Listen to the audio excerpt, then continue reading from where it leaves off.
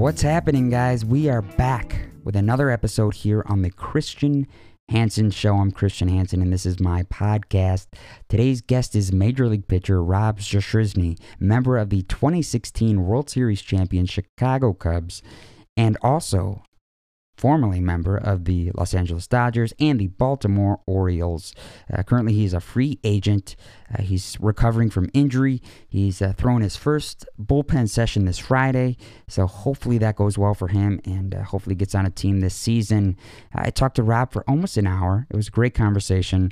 We talked about the move from Canada down to Texas when he was not even 2 years old, being homeschooled, the struggles and challenges that presented himself when he did eventually get into public school, the lack thereof of information as far as history goes, from being homeschooled and being in public school, figuring out new things later on in life that perhaps, every other person would have found out way earlier.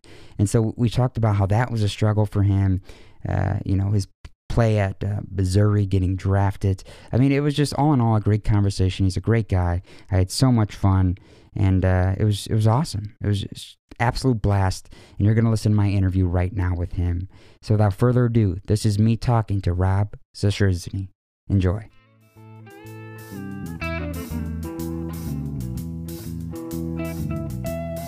Where are you currently right now? Are you you're down in are you in Texas? Yeah, I'm in Austin, Texas. You are there. Okay. Rehabbing an elbow. Oh, yeah. Wow. Okay, see, I wasn't sure. I mean, you guys just got hit with the storm, right? Yeah, and my parents are from Canada, so they'd be really upset if I said it was awful but in Austin, they were not prepared for it at all. And I don't even blame them because how are you supposed to predict something like that? Right. So, like you said you obviously are mentioned you're from Canada, but I mean, you moved when you were young, right? I mean, you weren't even 2 years old. You moved when you were one. So you do have any memories of really the Canadian, weather? No, I don't. Yeah. But I went back so in college, when like the summers, I would go back a little bit. I never played summer ball, and then when I was in elementary school, I was homeschooled. Right. And my parents would take me back, but they're a little smarter. We would go back in the springtime and summertime instead of the winter. Gotcha. No, I got you there. Now, what's this past offseason been like for you? I mean, obviously, I know in September, I think it was, the Orioles released you. And then since then till now, I've been looking, I've been keeping tabs. I've been trying to look and see where the guys are going that I follow and keep tabs on. But right now, you're unsigned, you said? Yeah, so I was with the Orioles, and I was throwing well. We went to the Bowie alternate site, and right around like a week or two in, I hurt my elbow. We thought it was a bone bruise. We went and got an MRI. It didn't show a ton of structural damage, but I have a fracture in there from when I was 13 that just kind of healed up on its own. So we checked that out. We tried to throw about a month later, and it re-aggravated a little bit. And sure enough, they told me that I should probably have surgery. I told them I don't need surgery. I've had that fracture my whole life. And then it kept hurting. And so finally we agreed on surgery. They needed a player pool spot because you can only have 60. Right. It was a weird season. They're like, hey, they're like, do you mind if we release you and you can go home and have your surgery? Right. And then we can add a player. And I was like, yeah, no problem. And so we mutually parted ways, and they're super respectful about it. The Orioles organization handled everything well. I don't think we had any positive COVID tests while we were there. That's awesome. All the guys on the team, they did a fantastic job with it. So yeah, that I definitely loved my experience there. But right now I'm a free agent. I throw my first bullpen this week. How'd it go? And so Feel good? I throw a Friday. Oh, you throw a Friday. How you feeling though? I mean, you feeling like you're I mean, it's hard to tell, I'm sure still. Yeah, I feel like my elbow is not fractured for the first time in 15 years. So that's nice. I guess that's a good sign, right? I feel like it is fully healed. And obviously I haven't tested it out yet, but sure. I'm going to go ahead and test it Friday, but I'm feeling good. I'm as strong as I've ever been. So I'm ready to throw, show teams I'm healthy, and then go play. Right. So, that's something I wasn't quite aware of, that prolonged, the elbow thing and that injury that kind of been lingering over you pretty much sounds like most of your career. Was there a point that like when did the doctor come to you early on when you found out about this, and what was the message to you? Was he basically like, hey, this could be career debilitating, like I don't know if you ever be able to play, but you obviously have worked out to some degree to where you've been able to play. I mean, you drafted in 2013 second round. I mean, you've still been able to push through and play. I mean, what was the overall message when you found out about everything, and kind of was it either baseball or health, and were you like, I can't baseball, like this is what I love? How debilitating did they project it to be? The guy who first diagnosed it, I'll never forget his name. I won't tell you what it is, but he told me and my mom that I would never pitch again. He was like, this is one of those, like, Wow. it was a stress fracture in a growth plate. And I mean, there was a chance at it. And so my mom's a nurse, and she knew there was a chance that it would happen, but she was also, she's like, you shouldn't tell a kid that, like, let him experience it for himself. No Even if even if it's a flip of a coin, like, just let him figure out for itself. But he told me I wouldn't pitch again. And at that time, it wasn't a huge deal because I was 13 years old. I think going into my sophomore year. Yeah, I was like, oh, that's cool. Like, I'll still play in the big leagues as a center fielder, right? Like, there you go. That's not that big of a deal. And it ended up healing on its own, and I didn't really think about it. I actually started throwing right-handed. That's how I kind of learned how to play right-handed. And I played some tournament ball, second base, right-handed. And I was like, not a big deal. Like, right. I never really cared about pitching as much as I did about baseball as a whole. And so if you tell me I can't pitch, I was like, okay, I'll do something else, right? Yeah. And then my arm healed up. It never fully grew back together. I had the fracture in there for a long time, but the scar tissue held up. I mean, it held up for 15 years. Wow.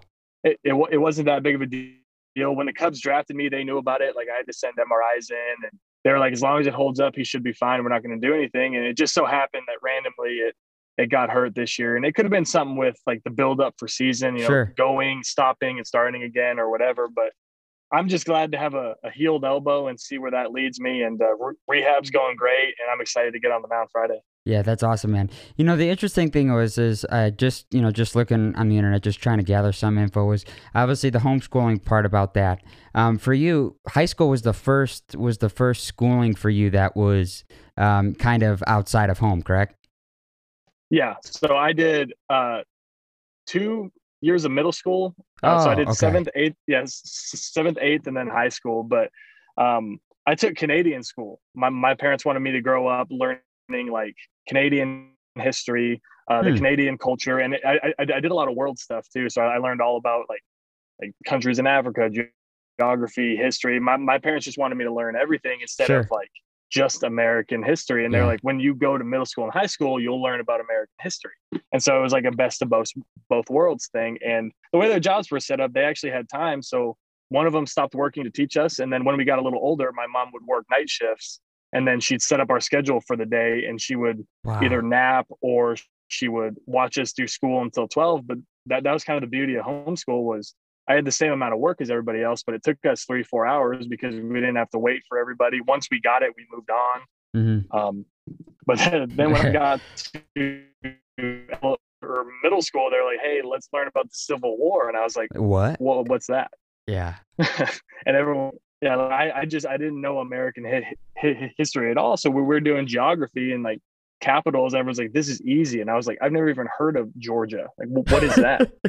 And so you were living in this bubble, like this permanent bubble. And then it's like you've discovered the world at the age of 13 or whatever age you are at the time. Yeah. That's crazy. Now I'm interested in what sparked the move down to Texas, because I mean you went from Canada down to Texas. What was the move? Why the move? So my parents always told us they were tired of the cold weather, and I was like, okay, sure. Yeah, right, totally. And then the older I get, the more I realize that they were actually tired of the colder weather, and they moved us down. But I think they wanted to live on a beach was their thing. Like they were landlocked in Edmonton, Alberta. They'd never really been to the beach, right? And they're like, let's go live on a beach and have our kids grow up like Best in the warm worlds. weather. Yeah. And so they found Corpus Christi. They both found good jobs down here. So it was a great fit. That's awesome. Now, the interesting thing is when you did go to high school and stuff like that, what was the hardest part about Even the 7th, 8th, I think you mentioned. What was the hardest part about transitioning? I mean, you touched on it, like not knowing certain things about U.S. history and stuff like that. But what was the hardest part about transitioning into something a little bit more, fast paced? Because me, like I had learning disabilities growing up. I mean, when I was in, K through 12 and stuff like that, I went too fast for me. Was that the toughest part about public education for you, making that adjustment? Like, yo, could you just slow the hell down a second, because you didn't have that that dedicated time as you would at home. Was that a big adjustment? No, it was actually the opposite. So school was easy to me. I remember coming home after the first week, and it was the first week of 6th grade. Yeah. And I was like, this is great. This is like, I didn't know it, but I knew studying, and I was like, they take so long on topics, because it's like they're doing long division. It's like we have 4 weeks of long division. Me and my brother and mom did it in 4 days, because it was just teaching 2 kids instead of teaching 30 kids or whatever it was. And so the actual hardest part was like the social aspect of it. Yeah, I always played sports, so I had a pretty easy way of transitioning in. But like my interests were video games and sports, and then I get to school, and it's like, there's girls, there's other things you're supposed to be interested in that I don't know. What are they? I was like, wait, yeah, they have long hair. Well, what's going on? But that was it for me. Was socially, like I was holding conversations with kids all day, whereas in homeschool I wouldn't talk to anyone, because it'd just be me and my brother for hours, and then I'd go to my room, and I would just be by myself in my own thoughts. And then at school, you're always around people. So I actually had a really hard time. Like I felt like I had to make conversation. I was like, someone would be like standing next to me in line. I'd be like, oh God, they want me to talk to them. And I'd force a conversation to like, hey man, relax. So I actually ended up talking way too much and like talking to everybody. And then finally I kind of settled in. By about 8th grade, I'd kind of figured it out. But yeah, definitely socially, because I was around kids, but when you're playing sports, you're focused on the sport. Yeah, it's not the same thing. I mean, you're around them, you're talking with them, but you're talking with them in a different vocabulary. I mean, it's a different context. Yeah, exactly. I mean, it's not like not that it's not important, but it's not as I don't know. You know what I'm trying to say though. It's way different. It's a completely different language. Yeah, I actually dreaded lunchtime, because I was like, I gotta go. I gotta sit down at a table, and all you're doing is that's crazy. I have to make conversation with these kids, and then by the end of my high school career, like you have your cliques and you have your friends and everybody. And I was settled in. Like my best friend in the world, he plays for the Diamondbacks. His name's Matheson. Okay. And me and him would hang out all the time at school. I drive him to school. We'd hang out at school, and then we'd hit and do fielding and stuff after school. So like I had my group of guys that wanted to play ball, and that was the same with college. As soon as I got to college, it was like, here's 30 of your new best friends. There you go. Like that's your team. And so it was super easy for me after baseball was involved in that. That's the same now. Is all my best friends in the world. Pretty much all the groomsmen at my wedding were people I played with at some point. That's awesome. Now you mentioned brother. Yeah. Did your brother, did he play ball too?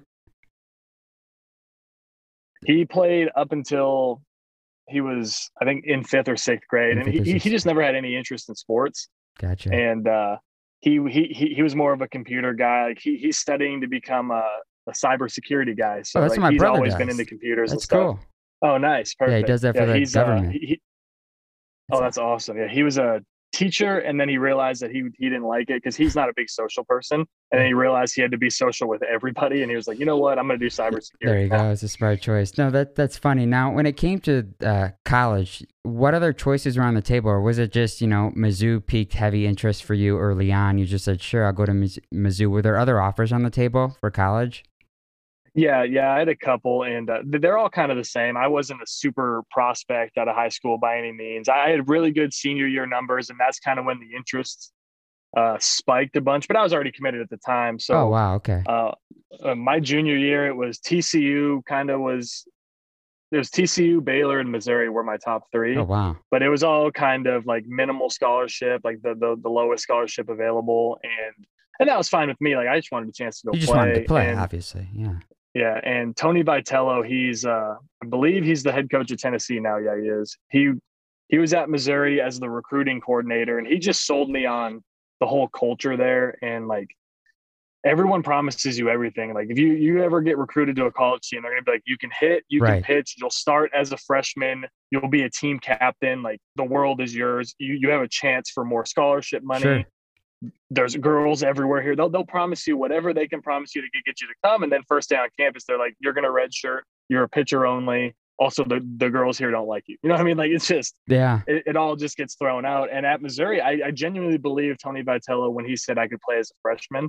And that's why I went there. My dad was like, "Why do you want to go to college?" I was like, "To get a degree and hopefully play pro." Right. But play pro was kind of on the back burner. I mean, I was a 6'1" lefty throwing 84 miles an hour.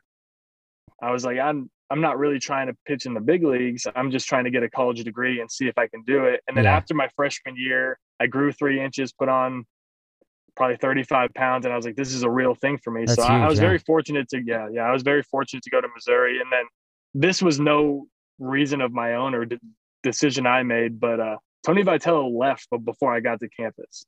And so he went to TCU actually, and a guy named Matt Hobbs stepped in as my pitching coach. Interesting. And he's the pitching coach at Arkansas now, and he's like a second father. Like as soon as I got onto campus, he laid down the law. And he was like, if you follow these instructions, you will become a big leaguer. And I said, okay. And I followed everything he said, and he worked with me, and it ended up working out. But yeah, he's the best coach I've had in my entire life. That's awesome. Now, before I get into talk about being drafted and stuff like that, something that caught my eye, and I'm not sure if you're aware of this. Did you know that you were the first Cubs pitcher drafted under Theo Epstein to make the major leagues? Did you know that?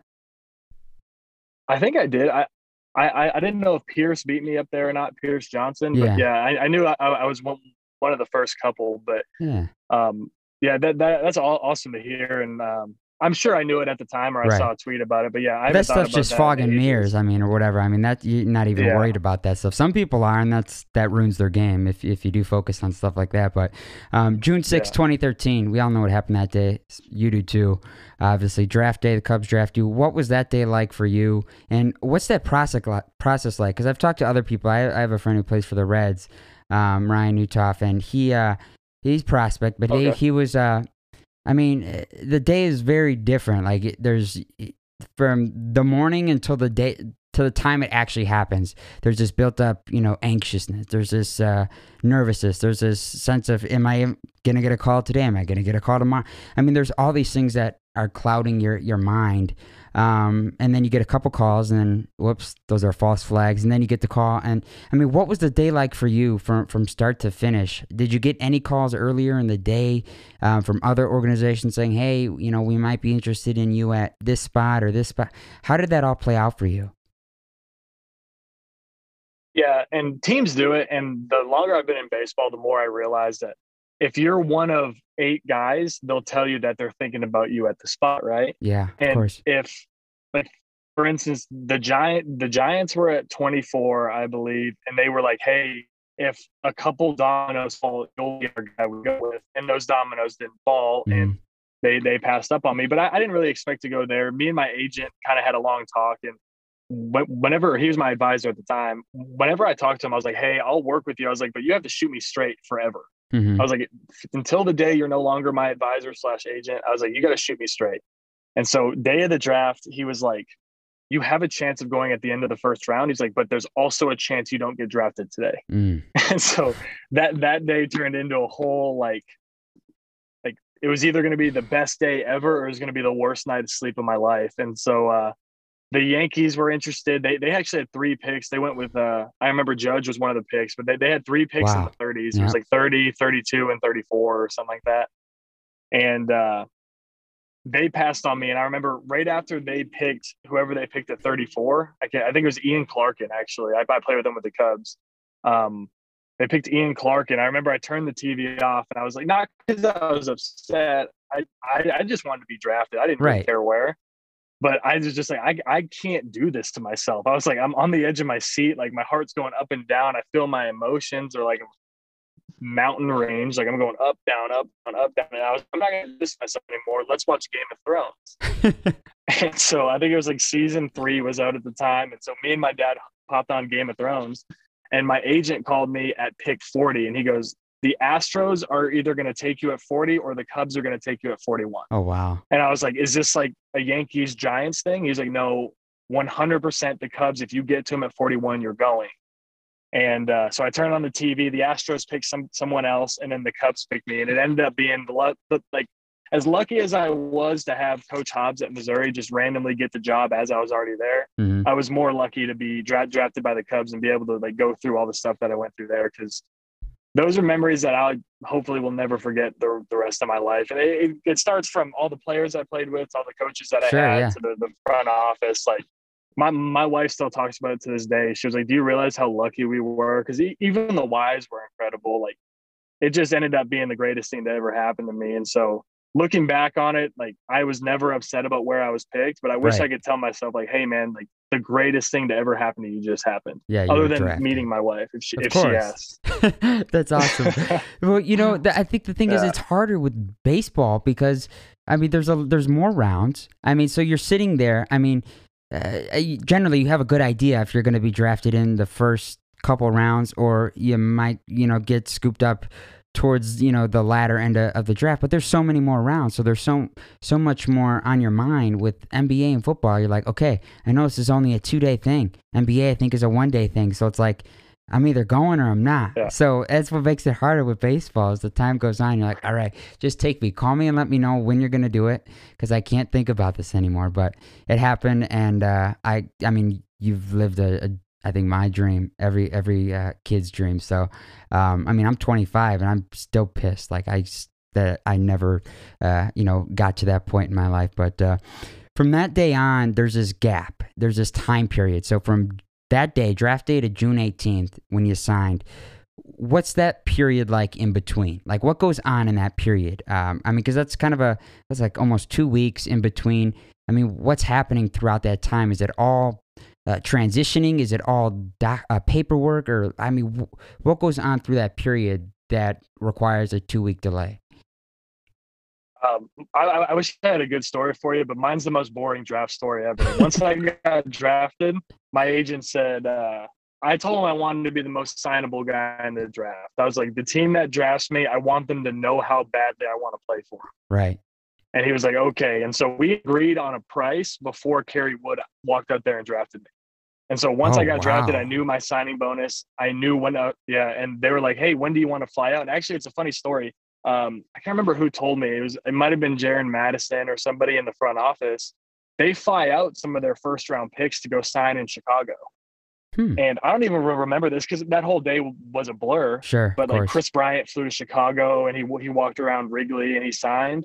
I was supposed to go with him, but they asked me, like, do you want to go to Chicago to sign? And I remember thinking it was a dumb question. I was like, no, like, I want to get out and play. My arm's ready. I haven't thrown in 2 weeks. Like, let's get the ball rolling. Wow. Let's go play baseball.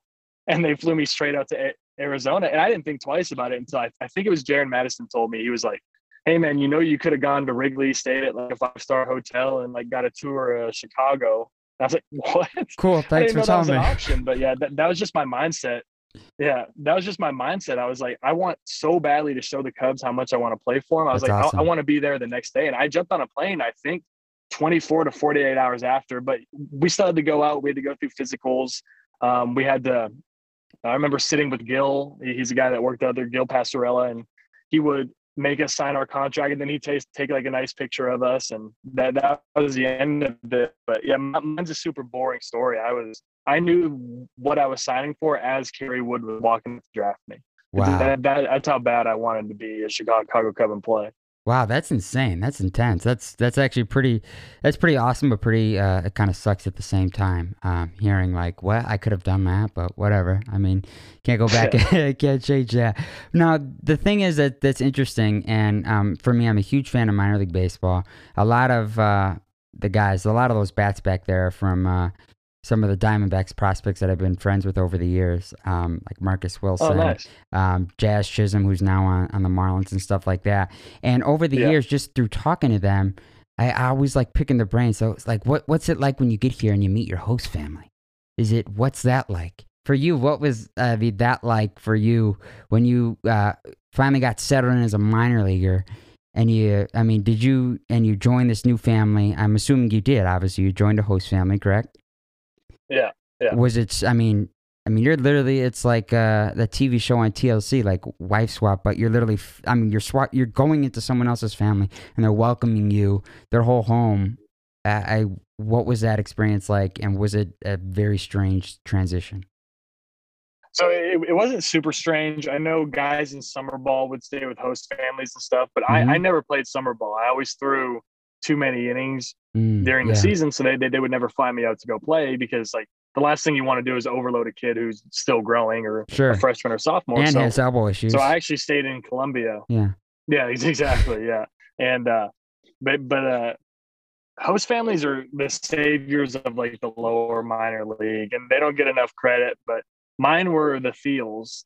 They had never had a host kid before, and I never had a host family. So yeah, so I was like, this is kind of nice. Like, we're both experiencing it for the first time. And they had 2 younger kids, and they were awesome, big baseball fans. They actually came out to my debut in Colorado. I remember I called my parents, and then I was like, I'm going to text like some very important people that helped me along the way. So I texted like college coaches, college teammates, guys who pushed me, coaches who said I could do it and believed in me. And then I was like, I'm going to text the Fields, because they were my first host family, and they took care of me. Like, they had an awesome house, and they gave me my own vehicle to take to and from the field. Oh, wow. Like it was an unbelievable setup in Boise, Idaho. But I remember I texted them, and I remember my mom called them, because my mom and them are very close. And because my mom would send me care packages to their house so that they would get to me. And anyways, they ended up coming out to Colorado for my debut, and it was a super special day, because it's like I got to see my family and my girlfriend at the time, who's now my wife, and my brother and mom and dad and everybody, but also my host family, who was there from day one. Like the first team I ever played for was the Boise Hawks, and that was the family I met that night. So it meant a lot to have them there and everything too. Yeah. Now I know the debut obviously was on the road. It's Coors Field. Are you kind of happy the way that all went down? Did you much prefer it happen on the road than at home in front of the home crowd, or would you have preferred it differently? Because of there's got to be. I couldn't even imagine walking in front of 44,000 at Wrigley, making a debut. Obviously, they're all cheering for you, but I mean, did you like the way it all played out, having it be on the road, kind of take a little bit off that pressure off your back right from the start? I think so, because I also never threw out of the pen, and so I was a starter my whole life. Yeah, I think I had maybe 3 appearances in my life out of the pen, like the Big 12 tournament one time in high school, and then maybe 1 piggyback appearance in pro ball. And so I remember I was sitting down there. Every time I've ever thrown out of the pen, there's no phone, because like it's lower levels and stuff, and they just they radioed down. And so every time the phone would ring, I'd have like this chill sent through my body, like, oh my, long walk. Yeah, it could be me. And so they were like, hey, Travis Wood, Rondon, they're sending everybody out except for me. And then Felix Pena, who's with the Angels now, he's one of my best friends in the world, because we debuted on the same day, and he's just one of the best teammates I've ever had.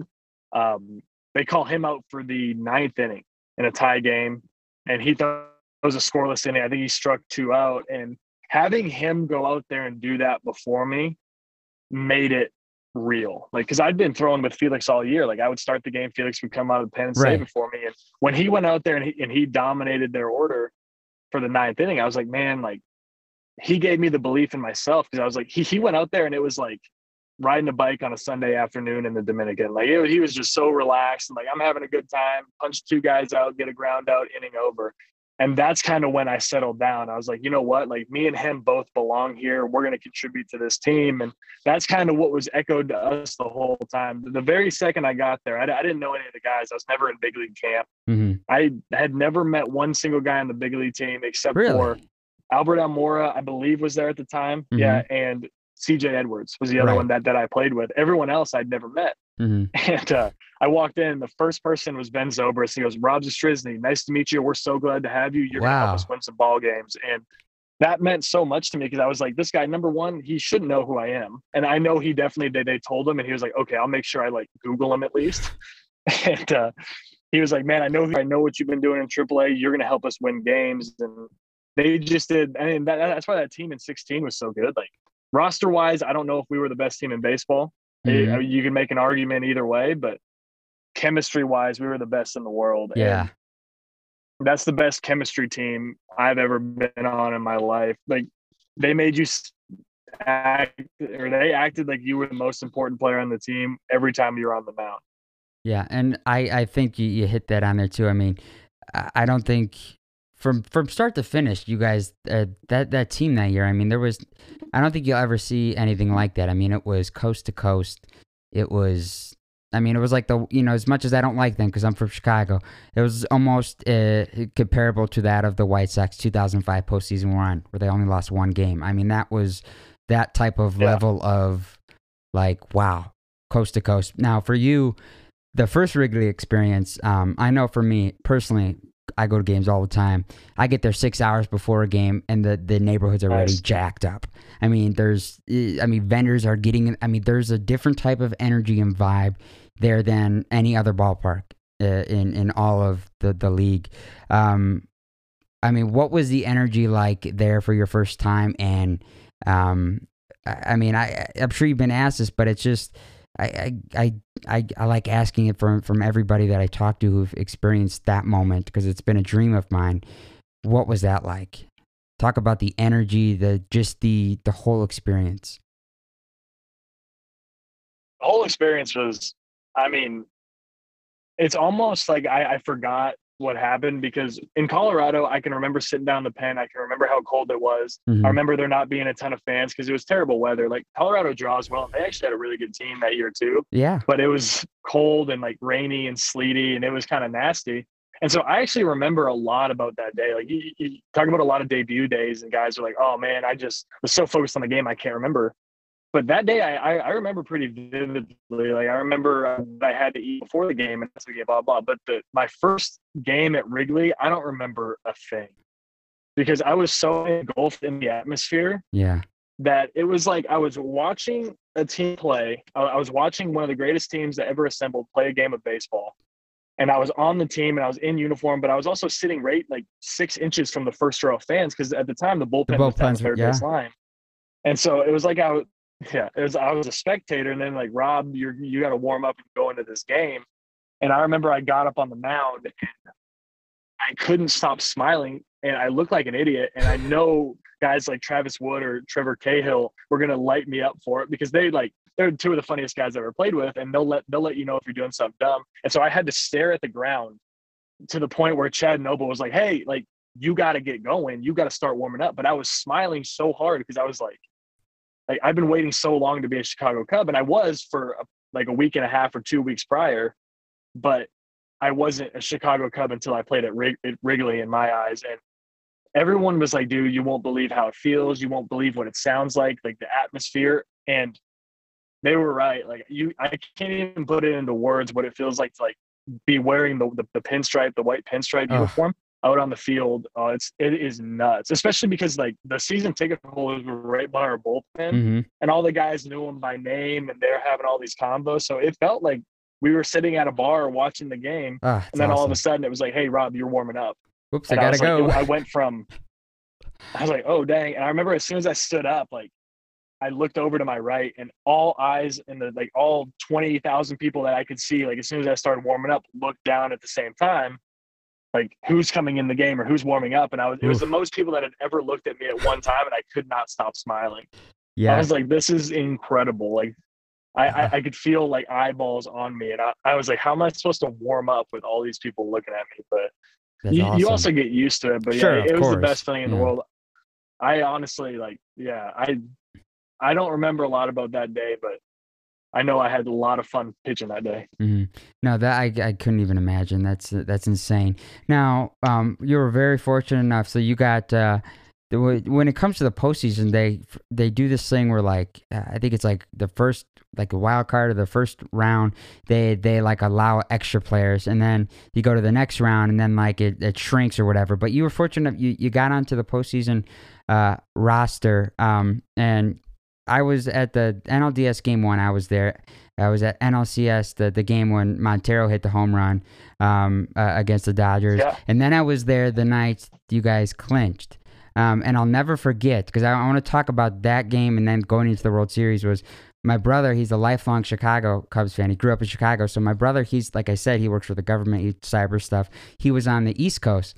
And so he goes, I want you to call me in the bottom of the ninth. And I said, sure. Or it was the top of the ninth. And this was the game that clinched to win the pennant. And I called him, and he heard the roar on TV. So he heard the roar over the phone of the crowd. And then like 15 seconds later, he heard the bat hit the ball. And they turned two. Cubs. Yeah. So it was the most insane moment for me, because he started screaming, and his wife was probably like, what's going on? What is the issue? And then so that was something that I'll never forget about that night. But for you, after that happens, and I give huge credit. There's a bunch of people rip him for the way, calls games, and I don't know why. Joe Buck did a great job with that, where he, for like 5 minutes after that final out, he just, nothing. It was just dead silent, and you just heard the crowd. I mean, what's at post final out, that experience, and going back into the locker room and seeing, because I believe they take hats and they put them right inside your locker. So they take off that postseason patch on the side, and they put on the World Series patch. Eric Karros in 2003, when they were close to going and then Bartman happened, they went back in their locker, and those hats were in there with the World Series logo. And he saved it. He saved it because they were that close. And it's still an eerie thing. And he brought it on TV and showed it. He goes, here's the hat. But you walking in there and actually seeing it and going, like, this is actually happening. Like, I mean, that was it, that moment that hit you and like, wow, we're actually doing this. This is crazy. Yeah, it was. Well, first off, I'll say I'm not ever going to stand for Joe Buck slander. I love Buck. The guy, but I have to address it in that way, because some people hate him, and I don't understand it. I don't get it. I never argue with people. I'm not arguing. Oh, I hate that. I just don't like Joe Buck. I just nod my head. Why? I turn around. I'm like, wow, I think he's fantastic. It's great. Yeah. Yeah, I think he does a great job, and I think it's called like letting the moment breathe or whatever, where you say something and like then you just stop talking and you let the moment happen. Right. He's so good at that, I thought. Yep. But anyways, going to the World Series was because I was on the road to the NLCS, and they would warm me and Chapman up pretty much every game. They'd be like, hey, like, if it's a serious situation where we need to win this game, Chapman's going in. If not, Rob, just make sure you're ready. So it's like, I didn't want to pitch because I wanted us to be winning. I wanted it to be a save situation. I wanted us to be ahead, or like, so it's that feeling where like, I want to get in the game so bad, but I know if I'm in the game, nothing good is happening. And so I didn't want to pitch, but I wanted to pitch. Right. And anyways, whenever we went in, they handed the hat, and I think Javi and Lester both won co-MVP, didn't they? Mm-hmm. I can't remember exactly. I'm pretty sure. And I remember at that ceremony, when I was still on the field, I was like, okay, this is cool, like whatever. And then you get to the locker room, and there were guys just like staring into their locker. There were guys that were like emotional, talking to each other, and not like crying and like can't believe it, because our job wasn't done at the time. But it was just like the moment, all of us kind of at once, especially when you see a guy like Lester, like soaking in the moment, like during his speech, like you can see him like really soaking in that moment. And that's when you see that's like, this is a huge deal. It's like an idiot like me who's been up for a month and a half, I didn't understand how big the moment was. And that's a good thing, because I the whole time I was sitting there, I was like, this isn't a huge deal. Like this happens to everyone, right? Like someone at any point in their life, they make it to the World Series, and you don't realize how many people play their whole careers and never see the World Series. Crazy, so, yeah, that was kind of the moment. Whenever I saw John talking during his speech, he was like, he thanked the fans, I believe, and it's all kind of a blur to me, but he said we couldn't do it without the fans, and like, they all erupted. But really, the moment I realized how much it meant to Chicago, the whole time everyone was saying it and everything, but when Montero hit that grand slam, that was the loudest I've ever heard anything in my entire life. That was the loudest sound I've ever heard in my life. Yeah, I mean, it was insane. Then we all know what happened the next series, which is something that it was the best moment of my entire life, seeing you guys out there, Progressive Field. It was just overcome with emotion for me. And there's this one photo from that night, from Game 7, after you guys won, was that I love. I love the photo. I actually have the photo hanging downstairs in the basement because it's such a candid photo. It's a great photo of you and Mark Carmen where he's sitting by the locker with you. Nobody else is around. It's like right after the night, and I don't know what it is about the photo, but it's just like it looked like it was just like the weight of the world off of everyone on that team's shoulder. Everyone, part of bringing that team to that point shoulder, because it's like, oh, it's over with. But the photo's great. He's just you and him sitting there in the locker room, and you're talking to him sitting on the floor. What was the dialogue there? Yeah. And at that point, was it finally starting to set in? Because that was hours after. Yeah. That's when it sunk in. Like I said, when you're on a baseball field, half of your mind is thinking about baseball and the game or whatever. And then when you leave the field, I remember I left the field, I went and grabbed my phone and I called my wife, or girlfriend at the time, but wife now, and told her like what was happening and everything. And I was getting so many phone calls and texts and tweets and everything that my phone ended up just dying. And so I remember we were doing everything, like champagne going all around. And I remember just going into my locker and like celebrating. And then once the celebration slowed down, that's when I was like, dang, like this is unbelievable. Like, I can't believe this just happened. And you're right. It did feel like, because I mean, everyone was getting tweeted videos of like, hey, my dad's 96 years old.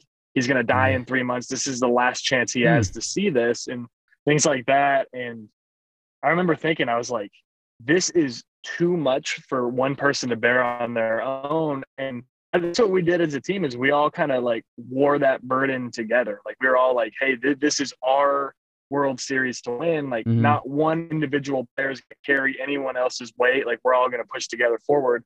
And like, it was a collective sigh of relief, like when we won. And I remember I sat down and I was just sitting there, and like the world was happening around me, right? But I was like, it was happening in fast motion, and I was just slowly like sitting there like, I can't believe this is real. And he came and sat down next to me, and it was honestly great because it snapped me back to reality, and it was good. And I really enjoyed talking to him. But yeah, I was sitting on the floor, and my pants were soaked from all like the champagne and stuff on the ground. And yeah, it is a great photo. I haven't thought about that photo in a long time. I would probably actually really like a copy of that. That's really, really cool. Yeah, it is. It is a great photo. Now, after that, I mean, I think was it the next off season you ended up getting married, right? Or was it the following 2 off seasons after that? 2 off seasons. So 2017, right before spring training, I got engaged, and then I got married 2018. And that's awesome. Me and my wife, yeah, I'd known her since high school, and we got like she knew me well before any baseball stuff had happened. And that was one of my biggest fears with playing pro ball, was like, if I do make it, like, are you still going to be there? Treat me the same? Yeah, and yeah, exactly. Yeah. And then like the other way, like if I'm dating a girl and then I get released and I'm like, you know what, I'm retired, and she's like, huh? You lose your identity. And then she's like, whoa, like I'm dating a baseball player, and you're no longer that. And my wife has been unbelievable. Like she supports me through everything. Awesome. Like it's stressful now. I'm not out at spring training for the first time in 8 years. And it's a little stressful, but at the same time, like I'm focused on every day getting better. Like the time is close. I'm actually going to be 100% before season even starts. Wow. I can't complain, but yeah, I'm super excited about that. But she's my rock through all of this. She's like, okay, like, and a lot of the time I'll get like a little down, like, man, like, I really wish I could move my throwing program forward. I'm unhappy. And I'm like, I'm going to go drink a couple beers and just think about like how upset I am or anything like that. She's like, no, you're not. You're going to have this kale smoothie. We're going to get through this. Let's do it. And like, she's awesome. So she's awesome. Always been there for me, and she's been there for me since high school. Yeah. It's fantastic. That's great. So aside from baseball, so when you're not doing that, obviously the other day you said you were golfing. I take it where you are in Texas, it's fairly warm and to be able to golf, right now? Yeah. So it was super cold. And then the next day I gave it 1 day. And then the day after that I was golfing in 75-degree weather. So yeah, it's super nice. Yeah. Now, how does that work with the elbow? Does it flare up, or does it bother you when you golf with that, or no? No, it was a relatively mild surgery. Like Mm-hmm. I know like UCL and shoulder and stuff for It like sounds 14 to it 18 sounds months. Mine's a extreme. little tweak. Um, it does sound extreme. Like they did have to fix a fracture, Right. but it's all bone, and bone heals relatively fast. And Sure. I'm pretty fortunate being like I was able to get Dr. Meister to do the surgery. He's one of the top docs for arms and everything. Mm-hmm. Sorry if it's getting dark here. You're good, I might man. need to Don't worry turn about my it. car in a second, but he yeah, he's one of the top doctors for arms. So Mm-hmm. I I got that, and then I have the best recovery. I have the best medicine for it. I have the best PT guy in Austin. I love him to death. He's awesome. So I'm super fortunate in it, and everything's bouncing back. But yeah, I'm able to play golf, and I don't swing as hard. I hardly ever use the driver because I just don't want to do anything. But it's nice, like with all the stress and everything going on, it's nice to get out and move my body and do something Right. that I love to do as well. No, I hear you in that. Well, you got a bullpen. You said you're throwing a session Friday, correct? Yeah. You are throwing a session Friday. Has there been any word? Is there getting any news in your little in your area with your agent or anything about possibly getting on a team this season, or is that still too early right now? It's a little early to tell. So I want a team to sign me because they look at me and they're like, "Hey, we really like what he's We doing. want He looks that. good. Let's Yeah. sign him to help us win big Right. leagues." Exactly. And right now, all the interest is like it's a little speculative. Like if he looks good, we'll sign him, or if he looks good, we'll talk, or whatever. And Right. I just want to look good and show everyone, just remove all doubt that I'm an injury risk or anything like that. I want to throw and everyone to watch the video and be like, "Hey, he's ready to go. Let's go win some ball games." Right. Totally agree. Hey, man. Well, Rob, I really appreciate you doing this, man. Yeah, no problem. I enjoyed it. I'm glad you reached out. Sorry that I couldn't get it done on the weekend. Hey, you're all good. You know I how wish I golf was is. golfing. Trust Yeah. me, we're in Chicago, so you can't do that here. Can't do much of anything right now. But take care of yourself. Hope you get better, and I can't wait to see you back on the field, man. Take care. Yeah, I appreciate it. I'm gonna have to send you a signed ball for your collection Oh, because I I'd don't swing a appreciate bat that. anymore. I'd appreciate that. I'll send you a message and we'll make it happen. Take care of yourself. Thank you guys so much for tuning in. That was my conversation with Rob Zastryzny, Major League Baseball pitcher and member of the 2016 World Series champion Chicago Cubs. That was so fun. I had such a good time. If the audio sounded choppy, you have to give him some wiggle room. He's in Austin, Texas. We know what's going on there. They got no power. They got some power. Then it goes out again. I mean, it's tough down there. So give him some space. Give him some, wiggle room per se, right? But it was great. It worked out fine, I think. And I had a great time. If you liked what you heard, be sure to subscribe to us on Apple Podcast. Follow us on Spotify and iHeartRadio. We have new merch up as well. I'd like to give a shout out to Podcast Cover. That's his Instagram handle. It's at Podcast Cover. He designed the new visual identity for the show, and it looks amazing. No more of that blue, that baby blue red Chicago color stuff. It's great. I love Chicago, but it was just ugly looking. And now we have something that's amazing. So shout out to at Podcast Cover on Instagram for bringing me an amazing visual identity. So thank you so much. We will see you next time here on the Christian Hansen Show with Jesse Rogers of ESPN Chicago, who covers the Cubs for ESPN. Till then, stay safe and be well.